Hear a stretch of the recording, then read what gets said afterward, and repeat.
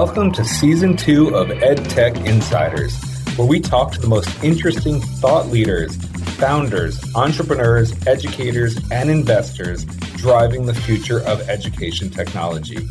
I'm your host, Alex Sarlin, an EdTech veteran with over 10 years of experience at top EdTech companies.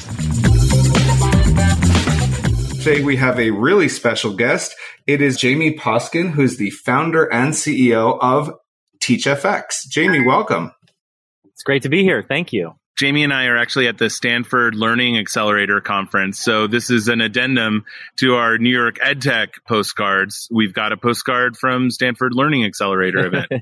Yeah, we're talking to TeachFX on both coasts. It's pretty exciting time. So, Jamie, give our listeners a quick overview of what TeachFX is all about. It's a really unique and interesting company. Yeah, so, I'm a former teacher, and what TeachFX is a product for teachers to help us grow and learn. And the way it works is teachers record their class, and then our app uses voice artificial intelligence to analyze that class for kind of the learning dynamics that are happening in the classroom. So we're looking at things like, are you asking open-ended or closed questions? Are you using high-leverage teaching strategies like wait time, uptake of student contributions? What does the diversity of participation look like across your class?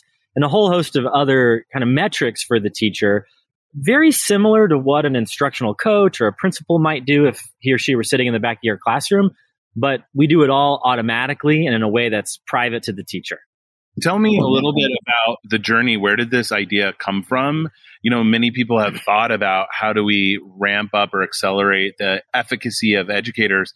What's the origin of it, and where have you seen it get the most traction? I think so. The earliest origin, way before I even had the idea for the company, was just this problem of like, man, teaching is so hard, and there are so many of us, and how do you make an impact on teachers? Like, teachers are the big leverage point in the system. Mm-hmm. How do you help teachers at any kind of scale? It just seemed like an impossible challenge. So that was something that was in the back of my head. And it partly came from my experience as a teacher. Like, I joined this school that was only 2 years old. They didn't have an AP. They didn't have a lot of other support other than the principal. The principal was so busy.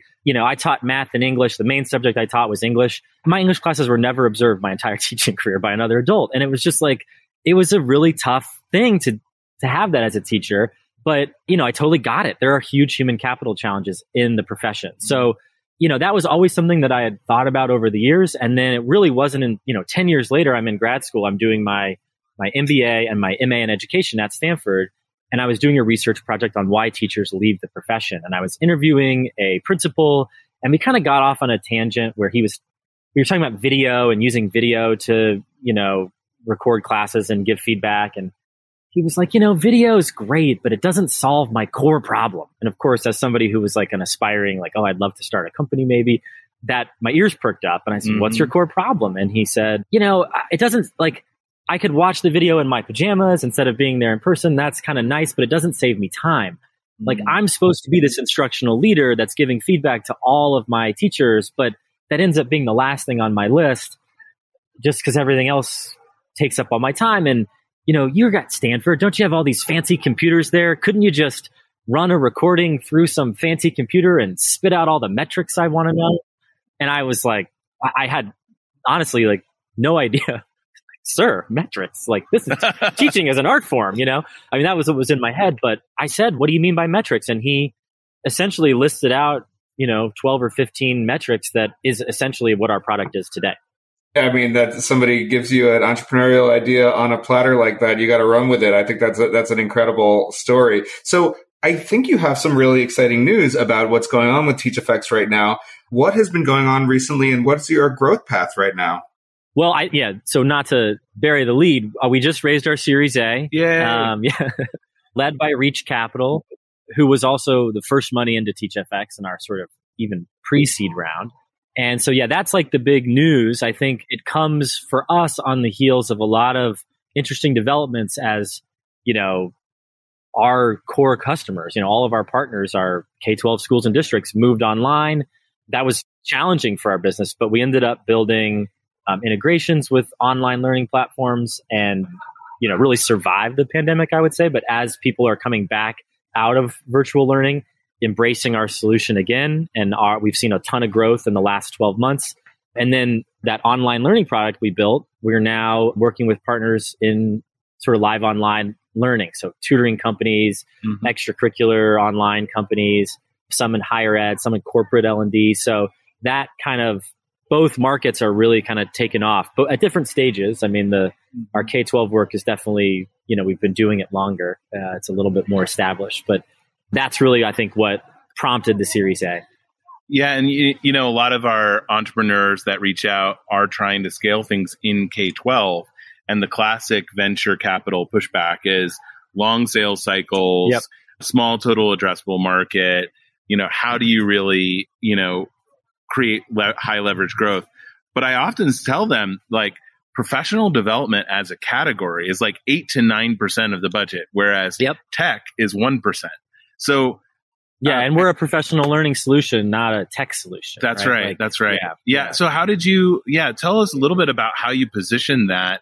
And did you have to have different positioning for the venture capitalists than what you would for schools and educators? No, I've always been, it's the same. I mean, we're incredibly mission oriented company. I'm a very idealistic person. To me, really, and I said this to the potential investors, like, the biggest argument for why we needed to raise our Series A was, we had a research group actually out of Stanford, Harvard, and the University of Maryland do a large scale randomized control trial on one of the insights that's in our app. And it showed that not only the teachers who were randomly selected, so it's like 1,100 something teachers, the teachers who were randomly selected to receive that insight, increased their, over a 5-week course, increased their use of pedagogical uptake. So building on student contributions by 24%. Okay, great. It also had an impact on the students. So student outcomes, students rated the course higher, they rated their teacher higher, they turned in more assignments, they had higher academic achievement. So starting to see, like, oh my God, we're sitting on this intervention that is incredibly low cost from a time standpoint. I mean, this is like a teacher looks at our feedback for like a minute or two. It's very, very low impact, and very, very low impact on their time, but high impact on the students. And so it just felt like, oh my God, like we need to bring this to scale, and really leading, like, it's that lens that is our mandate, really. Yeah. And this makes me think of the books on, like, the power of a nudge. And one thing I love about your program is it actually encourages reflection. It's not some sort of play-by-play prescription. When I was teaching, they were like, okay, here's your scripted curriculum. That's a great way to drive good teachers out of the profession. Right. But if they're actually getting professional insights, kind of back to your original thought, which is, the principal just doesn't have time to give that, like, suggestion or that nudge. And the teacher is the expert. I mean, that's the thing. I think we're not leveraging teachers' knowledge and expertise as much as we could.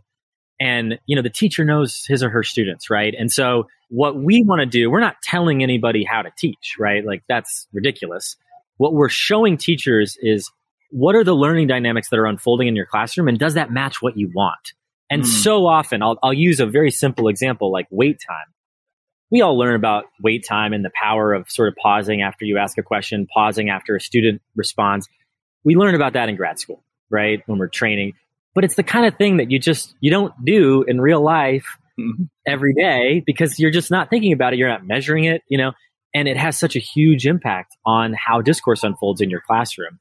And so just being reminded of that, being shown when you're doing it, shown when you're not, like, it allows the teacher to really lead their own learning and decide what they're going to focus on. And, there's just so much expertise in every teacher out there that we're trying to help unlock as much as possible. Yeah. One of the things that I found really interesting about the feedback, I've had a chance to talk to a couple of people on your team in the last few weeks, is that idea of there being these sort of word clouds of, like, here are the words that you said as a teacher, and here are the words that the student said, and showing the sort of breakdown of who talked the most and who didn't contribute. And it strikes me as, you mentioned how having to pivot, or not pivot, but sort of adapt during the pandemic and the shift to online learning is such a tricky thing. But for TeachFX, it almost feels like you got a chance to bifurcate the product in a kind of a positive way, because nobody knows how to do that on Zoom, right? Online learning has never had that level of feedback and that level of specificity. And so it's exciting to think about how that kind of data could help both online learning and in-person learning. I'd love to hear your thoughts on sort of those two parallel paths. Yeah, I think your insight is really spot on. When teachers had to move into the online setting, it's challenging to get students to engage. John Hattie has shown that, teachers are usually talking about 75% of the class, and the other 25% is not, it might be you're doing a worksheet or something, right? So a very small amount of traditional classrooms is really reserved for student discourse. Well, when teachers moved online, it's like you're now in this uncomfortable setting. Kids have their cameras off. It was tough. And we actually, as a part of this initiative to try to support our partners, we built this new product. We called it Equitable Classrooms. We gave it away for free. And what it did was it measured not just people using TeachFX, but the whole district had their Zoom cloud account. So we just analyzed all that audio and looked at equity of voice. We did it all anonymously. So no teachers, teachers' privacy and protecting that is kind of number one for us. But we were able to look and see if students of, different races, different gender, in different grade levels, how participation varied. And one of the big overarching stats we saw was, you guys can maybe guess, how much do you think the average student, so we measured about 100,000 hours of classroom audio, K through 12, from January 2021 through May 2021. So virtual learning. How much do you think the average student spoke in an average hour of instruction? Oh my God, seconds? 5 minutes? 7 seconds an hour. What? That's insane. Yeah. Now, for teachers using TeachFX, it was, several times higher than that, but still you're talking about really low baseline. This is the power of data, because what you're saying is intention and action are not matching. How do we surface the data so that we can better match our intentions? And, I'd say writ large, this is where K-12 is that everybody wakes up every day trying to do the best for kids. And yet we have decades-long systemic inequity. So how is it that our intentions and our actions aren't lining up? There's so much that gets in the way, I think, is the problem. Yeah. Talk to any educator, whether it's an admin or a teacher, and they're just going to talk about all the things that crowd in and, in my opinion, take away the focus from what really matters, which is instruction and how the teaching and learning is happening with your kids. Well, I really appreciate the time. Congratulations on this Series A. I'm inspired. And also, by the way, as a school board member, I'm like, how do we get TeachFX in our district? We gotta get it going. What are you in San Carlos? San Carlos. Right, let's do it. For our listeners out there, what's the website that our listeners can check you out on? Just teachfx.com. Awesome. Thanks so much, Jamie, for joining us today. And thank you all for tuning in to Postcards, this time from the Stanford Transforming Learning Accelerator. Talk to you all soon. Thank you both. Thanks for listening to this episode of EdTech Insiders. If you like the podcast, remember to rate it and share it with others in the EdTech community. For those who want even more EdTech Insider, subscribe to the free EdTech Insiders newsletter on Substack.